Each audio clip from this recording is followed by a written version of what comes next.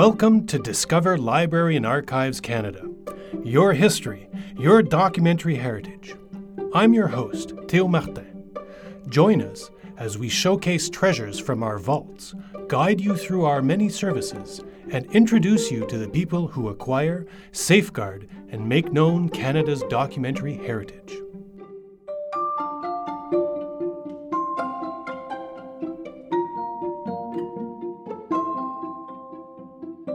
Welcome to Treasures Revealed.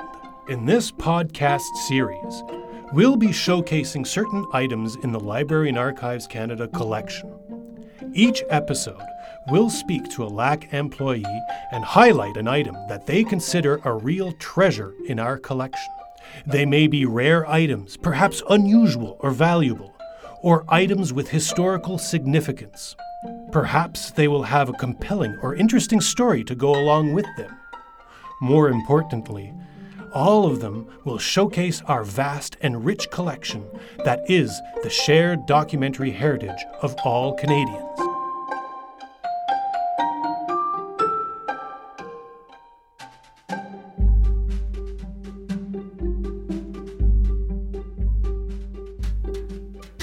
Now, on to Episode 9, Masonic Mystery.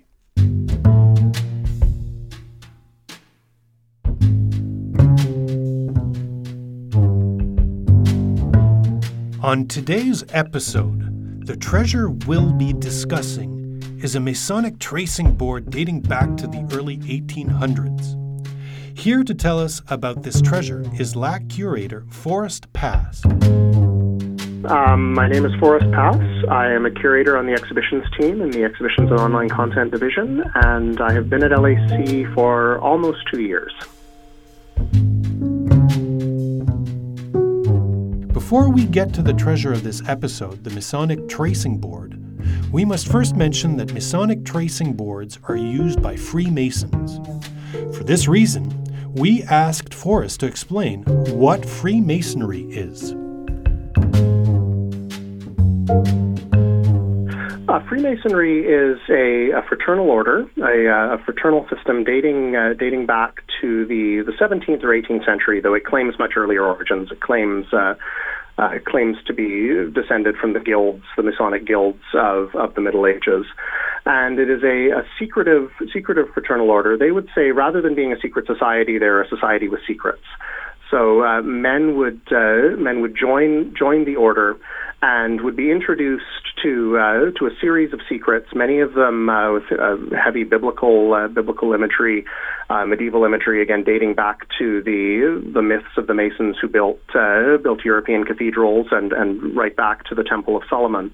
But what these legends or these symbols are, or these stories are really allegories for upstanding behavior. So it's a way of improving men's sort of moral standing and relationships with others, and of building a means of building a sort of a fictionalized brotherhood among men from diverse backgrounds, giving them an opportunity to work together, to socialize together, regardless of their background, and in the process improve themselves mentally or morally. If you are interested in viewing the Masonic tracing board, you can go to LAC's Flickr page.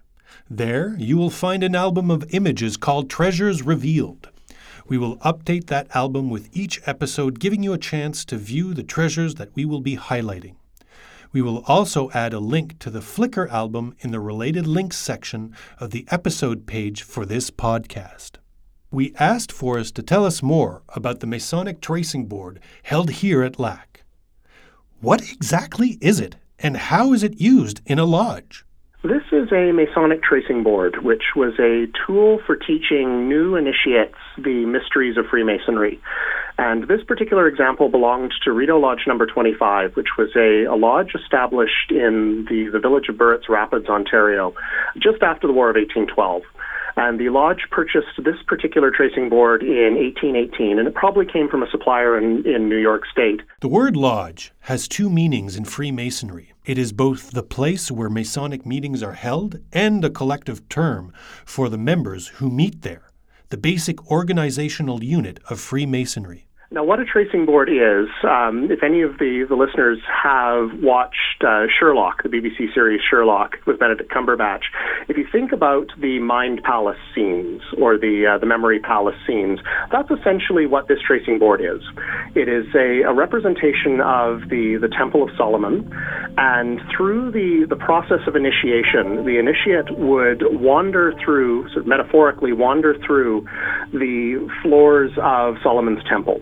As you can see, if you're looking at the board, there are 3 stories, one for each of the degrees of craft masonry. So the entered apprentice degree is the bottom, the fellow craft degree the second, and right at the top, the sublime degree of master mason. It would hang at the front of the lodge or on one of the side walls of the lodge room. And as the initiates were, or as a new initiate was being introduced, he would go through an initiation ritual. And the ritual would include various lectures from the officers of the lodge, and sort of various tasks and oaths and the like that he would have to take. But these would be structured in such a way that it was as though he were walking through a portion of Solomon's temple. So on the tracing board, we see the 3 stories of Solomon's temple. In the first degree, the entered apprentice degree, he would be wandering through the first floor, and he would encounter a number of symbols there that are significant within the order, within Masonic legend. So at the back of the first floor, for example, you see an open book. This is called the Volume of Sacred Law. It's typically the Bible, but it could be another sacred scripture, depending on the dominant religion of the members of that particular lodge. There's also a series of candles that represent the lights of the east, the lights of the west, and the lights of the south. So these are all concepts that are significant in Masonic mythology or Masonic lore. As he progressed through the degrees, when he went on to the fellow craft degree, the second degree, he would rise to the second level within the temple. Again, this is not happening physically. He's wandering on the floor of the lodge room, but metaphorically, he is now rising to the second story within the temple. And there we see a couple of other symbols. For example, the columns of Jachin and Boaz, which are the pillars that supposedly stood on the porch of King Solomon's temple, and we see those in the second story. Finally, as he came to the third story, which represents the degree of Master Mason, the highest degree in craft masonry, he would encounter a coffin and a branch of acacia, which represent elements of the story of Hiram Abiff, who was the architect of Solomon's temple, again according to Masonic lore, and the founder of the order, according to legend. So you'd go through an initiation ritual, and the tracing board, in essence, is a mnemonic device for the initiation ritual. It's a way of presenting the stories and the virtues and the symbols that are introduced in the initiation ritual. This is a way of reminding the initiate. So throughout his time in the lodge, that tracing board would always be there, and he would be able to look back at it and remember, yes, there's the branch of acacia representing everlasting life. There is the volume of sacred law, which also appears on the altar of the lodge. There is the apron, which is the badge of the Masonic Brotherhood. So there are various emblems there that he would encounter over and over again in his Masonic life that the tracing board would have first introduced to him and now serves as a device to remember them. How did you first discover this treasure in the collection? I first encountered it while I was working at the Canadian Museum of History, and I was researching a set of artifacts that had belonged to Rideau Lodge 25. As you know, there are many collections or many instances where a physical collection, physical artifacts, may have gone to one of the national museums, while the records, the paper records, have come to LAC. And this is one of those instances where many of the physical artifacts, ballot boxes, candlesticks, aprons, other items that had been used by Rideau Lodge 25 had ended up at the Canadian Museum of History, while the records had remained at Library and Archives Canada. So I was using the LAC records of the lodge to try to trace some of the artifacts from the museum's collection. I kept coming across references to a carpet, and carpet is a synonym for a tracing board, recalling the fact that in the early days of Freemasonry, these symbols would be drawn on the ground, much like a carpet or a floor covering, rather than painted and hung on the wall.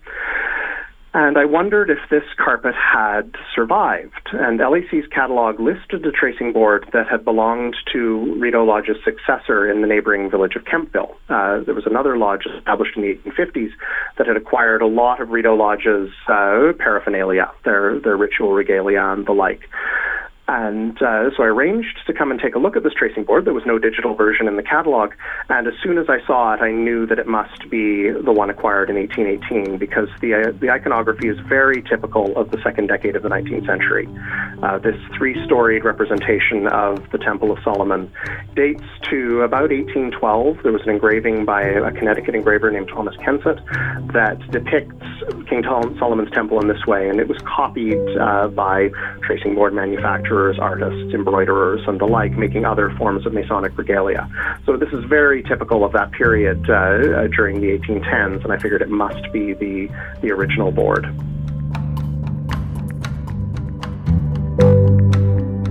What was your first reaction when you finally saw it? I was hugely excited to see it, both because I was excited to have found it, but also it is very, very imposing. This is you can't necessarily tell from the photograph, but it's about 2 meters high. So it's a very, very imposing item when you see it in the vaults at the Gatineau Preservation Center. And this is really part of its appeal at the time. If you imagine for a moment, being a farmer in the Rideau Valley in the 1810s or the 1820s, and you're spending your day out milking cows or clearing land or harvesting or planting wheat, and one evening a month you go to a lodge meeting, and through flickering candlelight, you see this 2 meter high representation of the Temple of Solomon, and it's meant to inspire awe. It's meant to inspire a sense of Masonry's mysteries, but also of its majesty. And I think that is one of the key attractions of Freemasonry in the 19th century, is that it offered a respite from the mundane and an opportunity to take part in something that was secret, something that was special, something that was magical. What other sort of Masonic items does LAC have in its collection? LAC has a very good collection of Masonic published material. There's a very good library collection of some very rare Masonic books. We have the records of a number of lodges and of individual Masons, of course.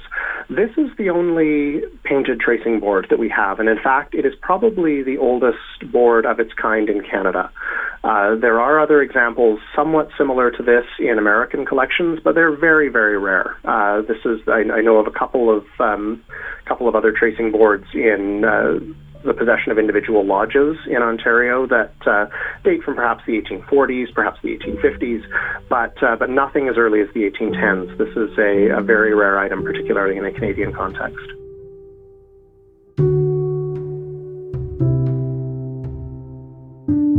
Do we know who created or fabricated this particular tracing board? We don't. It's and this is one of the challenges in researching a lot of this early Masonic material, is that these would be produced on commission, possibly by artists who did other work, and they didn't necessarily sign their work.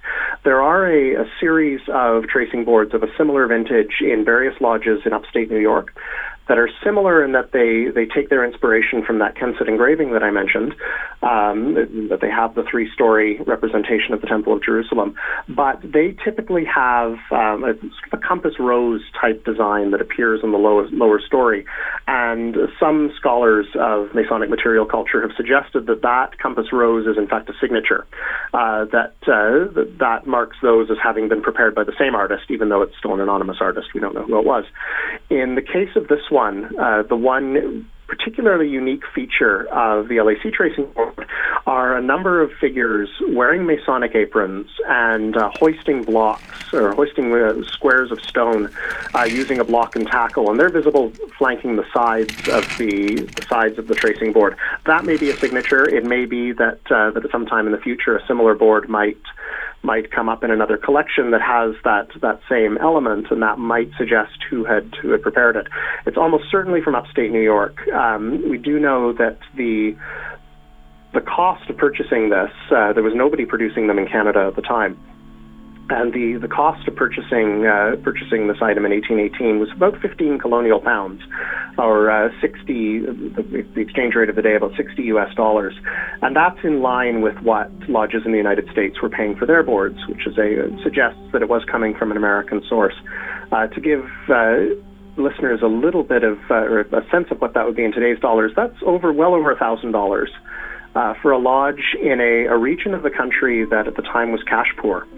And so this exhausted. They ended up spending about half of their lodge savings on this board, which gives a sense of how important it was to the lodge when they purchased it.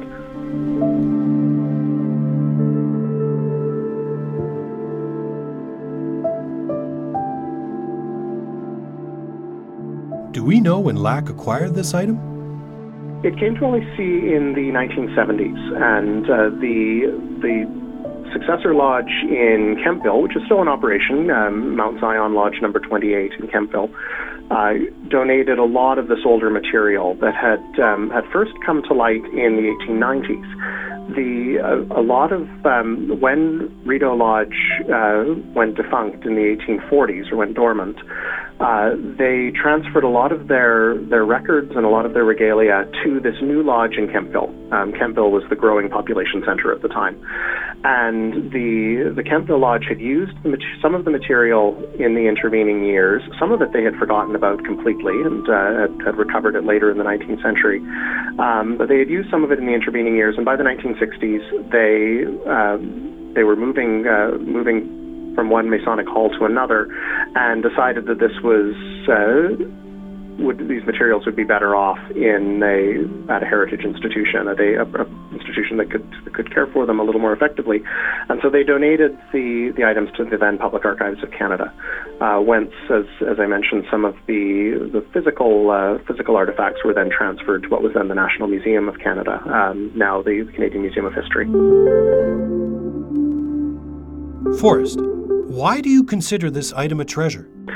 I consider it a treasure for a number of reasons.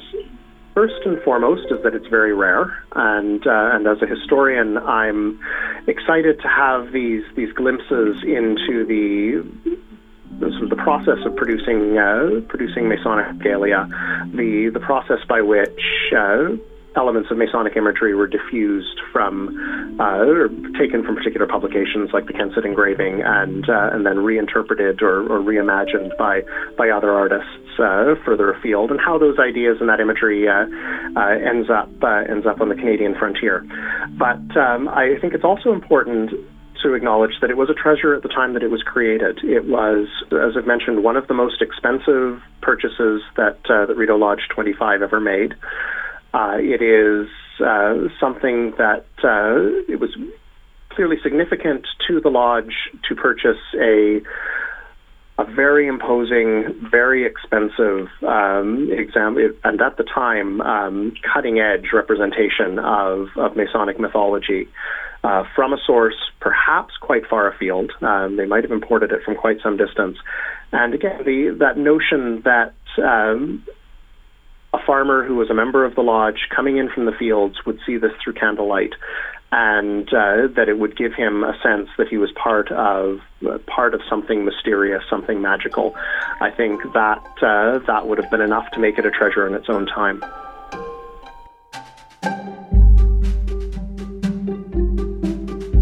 Thank you for being with us. I'm Théo Martin, your host. You've been listening to Discover Library and Archives Canada, where Canadian history, literature, and culture await you. A special thank you to our guest today, Forrest Pass. Special thanks also to Isabelle Larocque and Melissa Beckett for their contributions to this episode.